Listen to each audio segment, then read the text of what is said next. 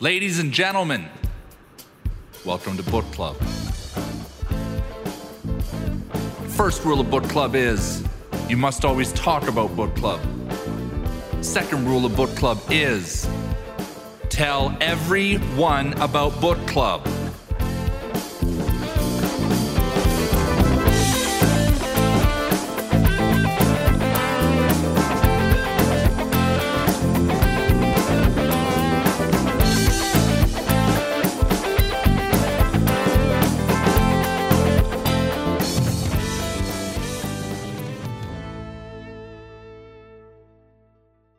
So chapter 10 is a big bugbear of me for Miller Heiman, which is the difference between wins and results. Why is this a problem for you, Mike? Yeah. I'll tell you exactly why it's a problem. Because A, I don't think anybody knows how to do it. Right. At all.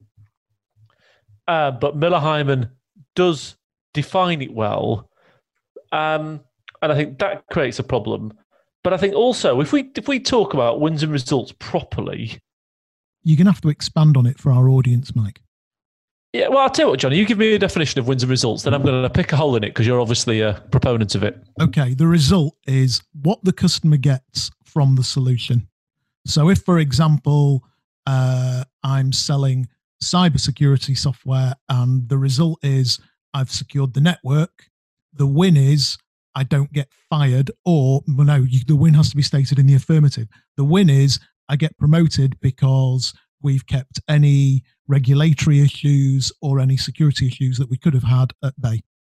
That's my win. But actually the win then goes further because the promotion means I get more money. And because I've got more money, and because I've got more money, it means I get a bigger house. And because it means I've got a bigger house, it means my wife loves me more. And because my wife loves me more, I get more action at the weekend. That's what I don't like about it. That's what I don't like about it. But that's the point, is that's real selling. I think that's one of the killer apps. Because I don't think people go into sales campaigns to sell, Paul will tell me, to sell network security so people can buy bigger houses. I just do not believe. More action, so people can I get more do not sex. believe that I don't know, anybody in IT sales in the last year has actually thought about a strategic sale in that manner. Don't believe it. But that's what the really great guys are thinking. They're not doing that, though, I don't think. They're not doing that. They're not sat there going, oh, that's what a great car salesman thinks. The great car salesman doesn't sell you a car. He sells you the lifestyle change. The car salesman doesn't sell it. The advertising sells you that. The brand. Anyway, let's let our panel talk while we're falling out. Welcome to Book Club. So, boxing gloves. Ding, ding. Let's go. So I put a tab in this further along, and I wrote in this with a big asterisk that says, This was good stuff. Must reread this and do the exercise. So for me, this was probably one of the aha moments. The other elements, yeah, I've kind of seen variations on the theme. I think Mike's right. Yeah, people don't do this. I've not sat and truly done this. I've kind of maybe done a little bit, but not really properly thought about it in some sort of methodology. And I think that, back to your example of the NSPCC, this is what justifies why I should be happy to take 20% margin, because there'll be the results of that that win, as it were, or the results of that sale that are measurable. And within that, those people involved in that process will have had their own personal wins. And so as long as I have ticked those and met the result, i.e. the win result as it refers to, then I've earned my 20%. Thank you very much. So are you saying your 20% is the win? It could be in part. That could be the win, yes. And maybe for me, I feel good about the fact that I've done a better job than somebody else who charged them 30%, and because they're only a poor old charity, right? A bit of altruism might creep in. Who knows? Yeah. Mike, why do people buy Louis Vuitton, Mike? Loads of different reasons, Johnny, don't they? It's not a one reason answer question, is it? It's a 100% sizzle solution. All they're buying is sizzle. It's the best manufactured product in that market. No, it's not. It's 100% sizzle. Louis Vuitton is just pure sizzle. No, there's no real sausage in the procurement.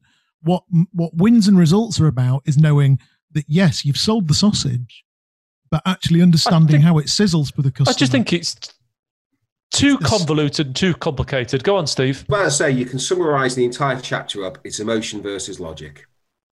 Yes, you can. Logic, Yeah, but see, emotional drive that comes with it. Yeah, we buy emotion and we justify logically, as the old saying goes. Yes, Steve. Like that. Right. You can come again, Steve.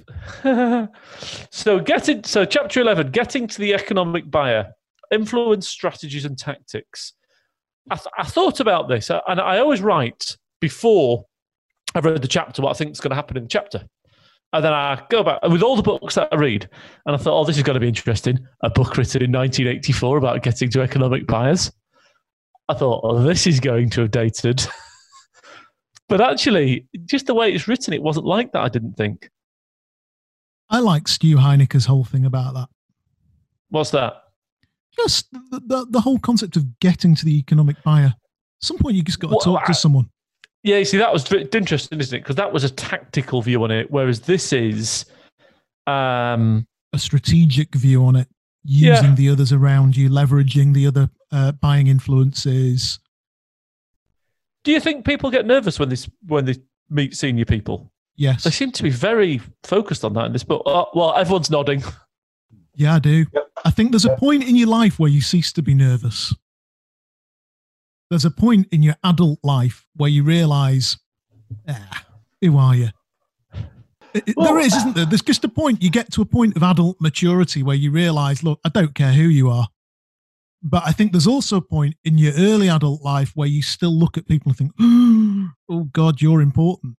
It's only when you realise how... It's only when you get your 40s and you realise how unimportant we all are that you realise that everyone else is pretty unimportant too. And therefore you become less afraid of people, more confident, and your skill almost goes up a notch, doesn't it? What do you think about that in the context of Pareto, Steve? You know, you've got fairly young people phoning fairly senior people. All about mindset. And I think it's actually really interesting. I guess the moment they start doing it, and once they've started doing it, and once they've had a few rejections and whatever, those that have the right mindset that say, you know what, I don't care. And it's exactly as Jonathan said. All they do is those that are successful, that we see being successful doing that, is just, instead of waiting until their 40s and their 50s to get that mindset, they kind of develop it in their 21 and say, well, it doesn't really matter. It's another human being I'm speaking to. And I think some of it is about, if I've got a genuine belief, I've got a good reason to talk to them, then I'll pick up the phone. If they don't want to listen, if they don't want to engage, fine, I'll just move on and find somebody else. But, you know, that's what I'm seeing right now from, again, a lot of the youngsters, is they just adopt that mindset that Jonathan was talking about 25 years before the rest of us did. Yeah. What's fascinating about that is, you know, my daughter's 18 and a lot of her mates come round, and I think one of the joys of having older teenagers is sometimes you sat in your house and there's 6 or 7 of them sat drinking beers downstairs in the snug, getting loaded before they go out. And you go in and you start talking to them on a Saturday night, and there's one that can't look you in the eye and they're nervous. They've got no confidence. And then there's a couple that will actually walk into your living room, sit on your sofa and go, so Johnny, how are you today? And it actually does reinforce that there are some people who are, you look at them and think, oh, I know where your career will go. You're going straight into sales, you are. And you just look at them and think, well, parents are in sales, got this, it's just an inner kernel of self-confidence. And it goes back to that whole thing of kid X had the gift of the gab. And it's not necessarily the gift of the gab. It was just that inner kernel of belief that, why wouldn't I walk next door and talk to his dad for half an hour? And you see it in them at 18. Some people have just got that. And some people, it takes them 20 years to develop it until they realize that actually none of us are that important anyway. There's a bit here on why is getting to the economic buyer influence so tough. And you've got a couple here that I think will stand out for everybody, which is the person in purchasing says I should just deal with her. All her calls are screened. She refuses to see me. I mean, that's just the perennial problem that's existed as long as selling's been selling, I think, isn't it? Actually, lockdown's been good for somebody all that, on the phone. Oh, it has, brilliant, yeah. Lockdown's been brilliant for this. I think coronavirus has completely changed the game when it comes to economic buyers. PAs aren't defending them. People just, in the last 7 months, I've spoken to more senior level prospects than I reckon I've spoken to in the previous 7 years. because you can just pick up the phone and ring them. What do you find with that, Paul, when you've got your canvassers? How easy are people to get through to that are in economic buyer positions? So I just remembered one of your previous podcasts way back when, and you were talking about golfing mates, one who really thinks about it and one who's just thick. But applying that logic to sales. Let's just say we've got a member of our team who can be a little bit scatterbrained, shall we say, let's be polite. And he just blunders in, pervious to any setbacks, knockbacks, or anything else, not phased at all, whatever. He just goes and just calls them up. That's great. And so although his results are sometimes a little bit dubious, the fact that he just doesn't care, isn't phased at all and goes in there's something to be said for that. I think you're right. I think what happens is I reflect on my career and how I kind of came in, didn't care, then went through this denial phase of I'm not a salesperson, I'm a consultant, I'm more technical, blah, blah, blah, yeah, dickhead. And then I kind of came back full circle again and just like, I'm a sales guy, and what? Yeah, so what, you got to buy from somebody. And not being bothered about anybody's kind of thing. But I was going through that consultancy kind of that learning curve, was quite fearful of troubling people. And the fact of the matter is they don't care. No. So what they don't care. Like, you are right. They do not care. So long as you make a half-decent call. Yeah, exactly. They don't give a shit. So why be troubled by you? You're the one with the issue, not them. They probably expect to be called by a salesperson, right? Of course they do. Yeah, 100% agree with that. Yeah, spot on. I think that, and it has. I don't know if you found it, Michael. I'm sure you have. It's just easy to talk to senior level economic buyers at the moment. Well, I mean, this is slightly off the edge. Slightly off the edge of the book, isn't it? Yeah, and you and I do focus a lot more on the initial direct attack on the economic buyer. I actually think that there's a lot fewer people cold calling, which helps people that are. Yeah. Now, I think the thing I will say on the calling the economic buyer, though, and going and having that conversation is, in my experience, and I've done it myself, too many people talk about the nuts and boltsy stuff like they talk to somebody further down and don't realise that it's a very different conversation. Like, for example, talking to a CIO, they don't care about the speeds, feeds, benefit. I've got people for that, Paul. And too many people don't adjust the way they approach the conversation to suit the fact you're talking to a business person here now, not an IT person, a business person, or majority of you are. And I think that's where it falls down. Yeah, very good comment, that. So chapter 12 is about the coach. Another killer chapter, this for me. So the coach has 3 definitions. One, I mean, they word it slightly different to how I remembered it, actually, but somebody that favours your sale, somebody that's credible with the economic buyer, and somebody that wants you to win. Absolutely brilliant. I've always found. Now, what's interesting in what we do in sales recruitment is, so if we're going to approach a massive business and say, listen, I need you to use me for recruitment, we have good credibility with somebody. So I've got one at the minute, big ERP company. Sales director likes me, wants to use me. He does have credibility with the economic buyer, but not enough credibility. So I'm just not into that account. It's fascinating because I had an experience last week with a client where it became a very complex sale. They signed terms. I've got 2 vacancies. I'm working on it. Literally, the moment we finish this, I'll go back to work on it. And what was fascinating was the user buyer, who I thought was my coach, was not. And actually, the person that became my coach was the head of HR, who was the technical buyer. And it rapidly became clear to me that the user buyer had very little influence. My initial contact with the user buyer had very little influence in the outcome of the deal.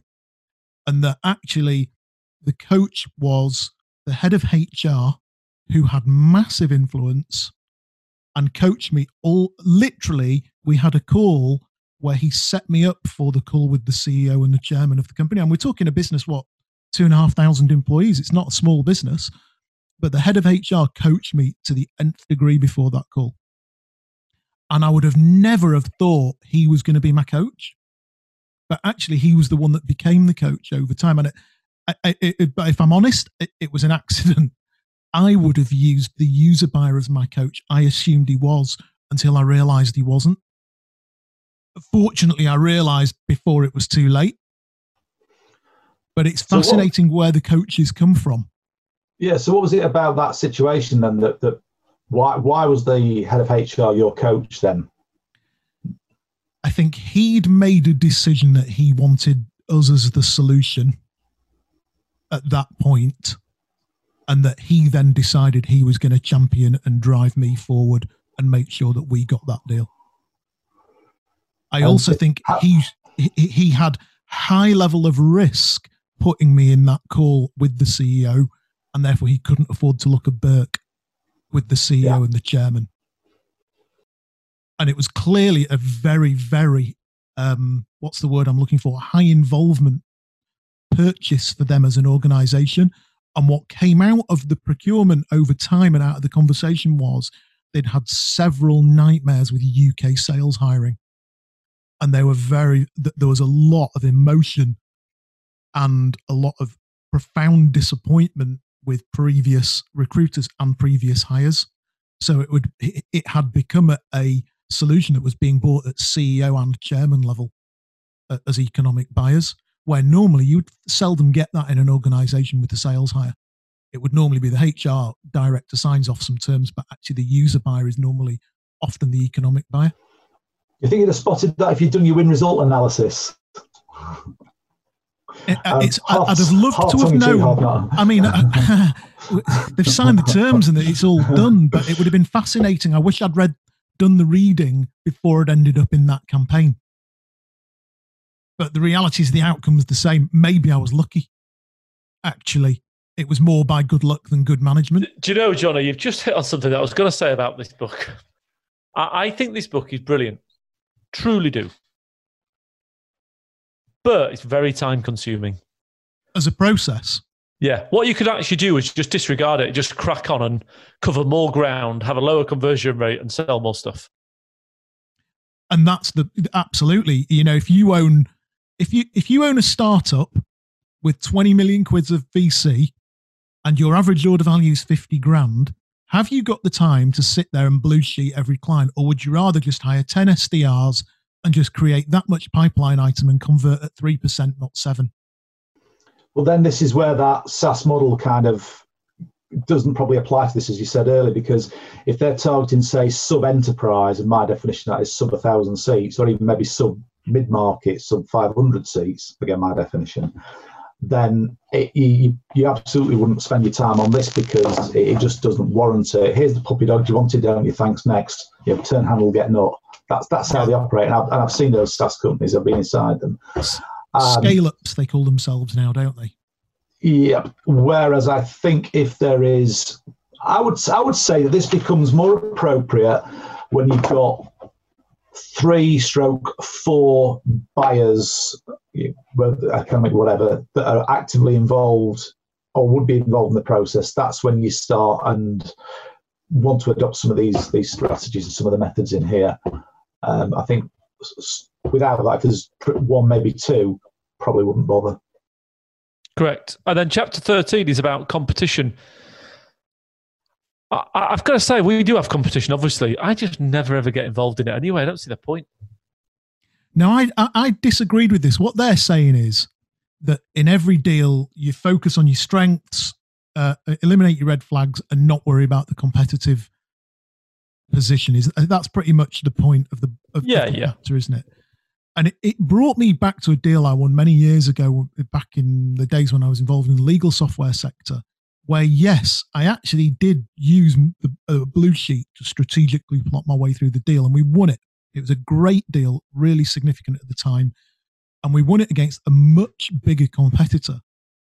But a large part of my strategy in winning that deal was trying to predict what my competitor's next move would be, what they would do, and creating a presentation that handled a lot of those objections. And a lot of why we won it was because we played a strategy directly against who we knew the other competitor was. So I don't 100% buy that. Because I think sometimes there's a point where you've got to be cute and think, well, listen, I know what's coming here.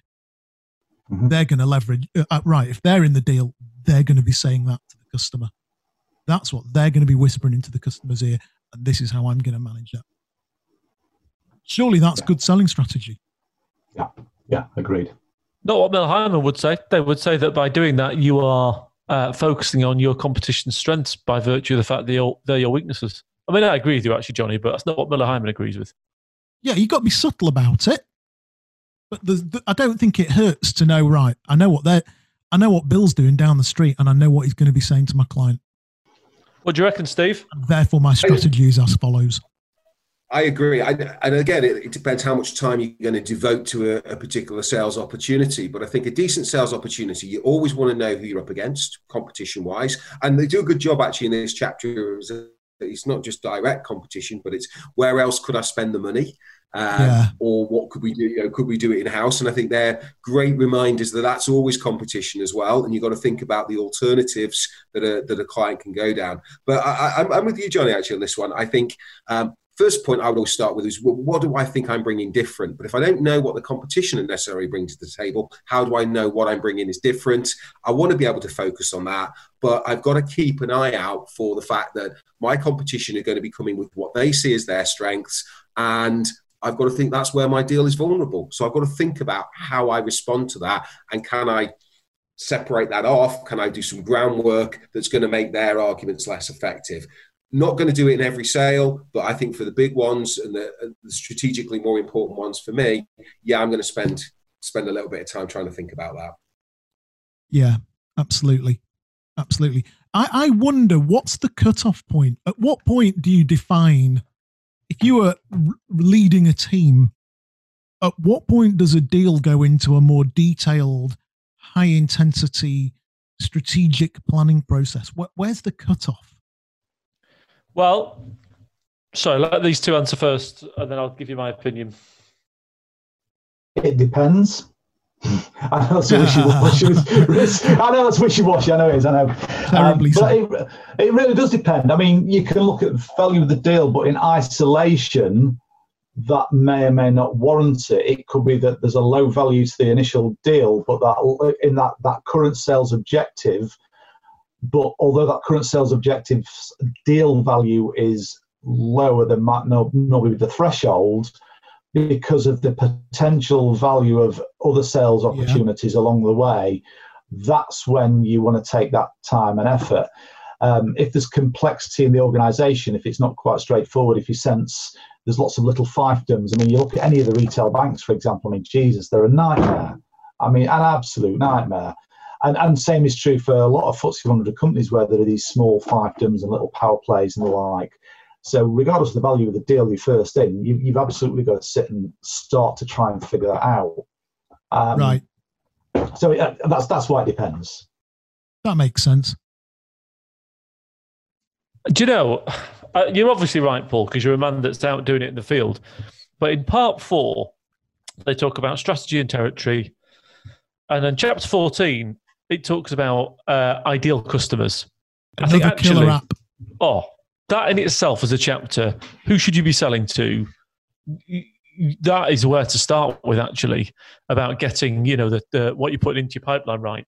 But I think that if you've got the right ideal customer criteria, then actually you should be doing Miller Hyman on those ideal customers. Because to take your point, Paul, 50 grand versus £500,000. If you're only going after £500,000 stuff and your target's £1 million and you got to make 2 sales a year, you'd Miller Hyman every one of them. Of course you Whereas would. actually, if you got the top of your funnel wrong, whereas if you got the top of your funnel wrong and there was loads of 50 grand stuff in there, then you're going to waste your time and kill yourself. I can see Steve nodding. I think he agrees. I think you can create this on a single page. And I think, once you get behind the principles of this, I think you can rattle off something akin to not the full blue sheet, but just a blue sheet on a page in 5 or 10 minutes. And I think if you do that very early on in the sales process, you can then make the decision about, do we invest a huge amount of time in this, or is this just a smaller transactional deal that we'll work through and see where we go? So, I think you can go really big on this and do the full exercises and spend hours and hours, but I think you can do back of an envelope. A lot of this translates really easy to a back of an envelope exercise if you wanted to. Yeah. Yes. Agree with that. So I think the ideal customer, Mike, is, for me, or you and I both know, defining an ideal client has been incredibly valuable to us as a business. Yes, very much so. That in itself. But on chapter 15, it talks about the difference between demographics and psychographics. I think it's very hard to profile a company looking at psychographics before you get through the door. I mean, how would you do that? That's a tough one. I remember thinking a certain major glass manufacturer back in mid-2000s would be a great target because we'd not done much business with them, and I was trying to kind of build out. And quickly realised that the psychographics, the individuals and the general culture in that organisation did not make them a good fit. And, you know, everybody's like, Keno will joined up efforts with myself and the German guy. I went off to Gelsenkirchen, which is the arsehole of nowhere, and thought we were going to make some progress and quickly realised, nope. But you only found that out once you got through the door, though, didn't you? So you couldn't put that, you'd already invested time in it before you realised that, is my point. Yeah. Well, yeah, you're quite, and you've got to do that, because even with the benefit, I think nowadays with social media and other tools at our disposal, you can try and get a sense of somebody's psyche, and you can use the crystals and all these other tools to try and predict personality and all that good stuff. But you don't truly appreciate the power play and the politics within an organisation until you sit in that meeting and get a sense of that. And that's, sometimes it's worth maybe burning that first meeting to qualify out. A lot of effort to burn a first meeting, though, isn't it? I had a first meeting with a client the other week, Pricey, and I've walked away from a deal. Well, you know I do, Johnny. I mean, I'm an absolute pain in the ass to deal with. It was a lady, and she's a general manager, but she wants to hire a salesperson, but she's never managed salespeople before. And I just got to the end of the meeting, and I just thought, Johnny, what are you doing here? This is a nightmare client waiting to happen. Well, again, that's a segue into chapter 16, isn't it? Where it's talking about managing your time, territory, and money. Interestingly, it breaks the pipeline down into 4 bits. Oh, that's chapter 17. Has everybody read this chapter 17 where it's talking about the sales funnel? I'm just looking at my book. Read it all, Pricey. Now, I'm going to ask a question, guys, about sales funnels. And this is a bit semantic, but it's something that I've thought a lot about since I read the book. A lot of people talk about pipeline, but not a lot of people talk about funnels. The problem with the pipeline is it's a thin, narrow thing. Yeah. Isn't it? A pipe is a thin, narrow thing. And one thing only ever follows one thing in a pipe. You can't put lots of things in a pipe. You can only have one thing move on to the next thing to the next thing. Whereas a funnel is a fat thing that narrows into a thin thing. And it's really interesting that often I talk to guys, you know, Mike and I will tell you, it's a real pet peeve for us as recruiters when they come and see you and you go, why are you looking? Oh, they pulled the rug from under my feet. I had a massive pipeline. Oh, you're laughing. You hear that a lot. A lot. Right? You know, welcome to our world. A massive you hear that a pipeline. lot. Just loads. But actually, it's a very nebulous conversation item. It's very grey. It's very woolly. Pipeline. What is a pipeline? By definition. And one of the things I really like about this is they define funnel, i.e. best few. What's the phraseology they use, Mike? Oh, universe, best few. Universe best funnel, best. Yeah. And I wonder, I never hear anybody say to me, well, actually, I had some absolutely mental deals in best few. They'll say I had a really big... got fired. Yeah. They don't say that. Never happens. Never hear that. I worked on this. I've got it's interesting because I came across this, thought, wow, that's interesting. I've come to a similar position, albeit named a little bit differently, and that was in part I read Fanatical Prospecting. I'm sorry, and I was trying to really get into the guts of how we can improve the prospecting overall, and really think about it, but simplify the stages. And so the universe, the grey and washed. Above the funnel is my suspect pool. In the funnel's prospect pool, and best few are deals. So pretty similar. Yeah. And throughout that, it's a methodology, and it's above that universe is I don't really know anything, might there be a fit? Once they're in the funnel, there's potentially a fit based on what looks good to me stroke us. And then in the funnel is they've acknowledged a problem or a challenge that me or somebody like me can potentially fix. And then the best view is not only have they done that, but they want to work with us or somebody like us. So it's kind of, it's the same thing by different means with a different description. So I think that's perfectly valid. And I think there are very distinct, different ways that you go about working each of those stages. And I don't think people do that, because you're right, they look at a pipeline, it's this big, amorphous, nebulous thing without any really thought around what are the steps within that. I mean, I think the simplest, there are 2 stages within the suspect, there are 2 stages within the prospect, and then you're in the deals. So I'll break that down a little bit further personally, but that's just me. Right, cool. Like that. Mike? Well, I was going to ask Steve actually, but you know, our sale's slightly different, isn't it? Because we have a client and a candidate on either side of it. But I go back to it, and we're going to come to the end of the book soon, which is, can you really be bothered with all of this nonsense? Or why don't you just get more stuff in your pipeline and not worry about it? Well, they have got a chapter on strategy when you have no time. Right. Maybe we should talk about that then. Chapter 20 is how to do a fag packet strategic selling analysis. This is what Steve was talking about, isn't it? Yeah. So you've got two types of fag packet analysis they talk about here. One is the 10-minute quick and dirty, and then the other is the crisis in the lift analysis, which I quite like. You know, they've covered the bases, as they themselves would say. So I guess that brings us to the end of the book, really, and at the end of this little wave of conversations. We have to put it to the floor. Out of 10 for strategic selling by Miller Heiman. Steve, let's hear it. I'm going to give it a good 7.5 out of 10. Am I allowed to give halves? Yeah? Yep. 7.5 out of 10. Solid, really relevant. And I think I read a lot of it and go, you know, it's as relevant now as it was 15 years ago. A lot of it. Mike? I'm going to praise it really highly. I'm going to give it a 9. Woo! With a caveat.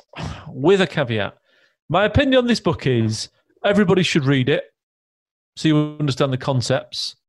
Quite whether you'll actually use it or not, I don't know. But if what it means is you're sat opposite somebody and you have this flash of thought is, what's your single sales objective? Or are you the economic buyer?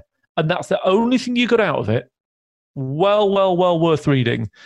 It loses a point because I think it's very impractical. I think it's too cumbersome. And I think really, if you've got a pipeline that's made up of, let's say, 40 prospects to, 8 sales, you just can't do this. Absolutely no chance. You've got time.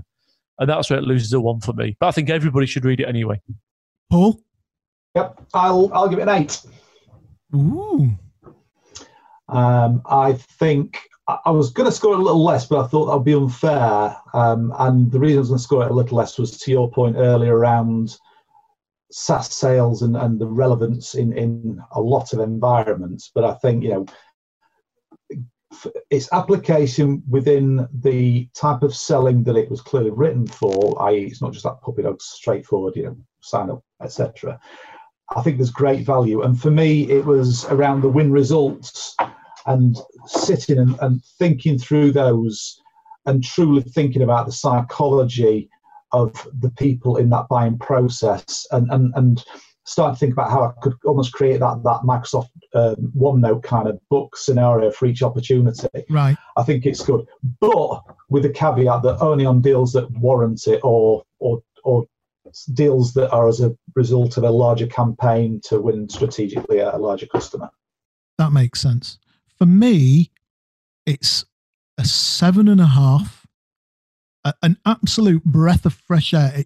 I've enjoyed it more than I reckon I've enjoyed any of the last 5 or 6 books on Book Club. It's been a great kick in the arse for me thinking about some of the work I've been doing and some of the opportunities that I thought were, dare I use the word, pipeline items that aren't. I do question one. yes, can you be quick and dirty with it? And two, how relevant it is if I look at a lot of the clients I'm dealing with and the business models they have, and how a lot of those business models are changing. But that's a bigger conversation about the impact of those big business models on the profession of selling itself, really. I think if you are running a complex sale where there are multiple buying influences in any way or form, I think that is the killer book. I think it's much more relevant than Challenger, much more applicable than Challenger. It's just a better book, isn't it? A better paradigm. It's just more useful. Well, I think if you got me a 26-year-old salesman tomorrow and he said, which book should I read, this one or Challenger? I'd say, don't even bother with Challenger. That's the one that will make a difference to the way you win or lose. Yeah, I think this is a framework, whereas I think Challenger was a theory for the post-Google age. Yeah, just flip spin selling. Yes, that's I like that. It's a good summary. Right. Cool. Well, gentlemen, thank you so much for coming on the show. You're welcome. An enhanced format of book club. It's been brilliant to not just sit here and listen to Mike's voice for a couple of hours, actually. So thank you so much for your contributions. And we will get this edited out. Thank you and goodbye.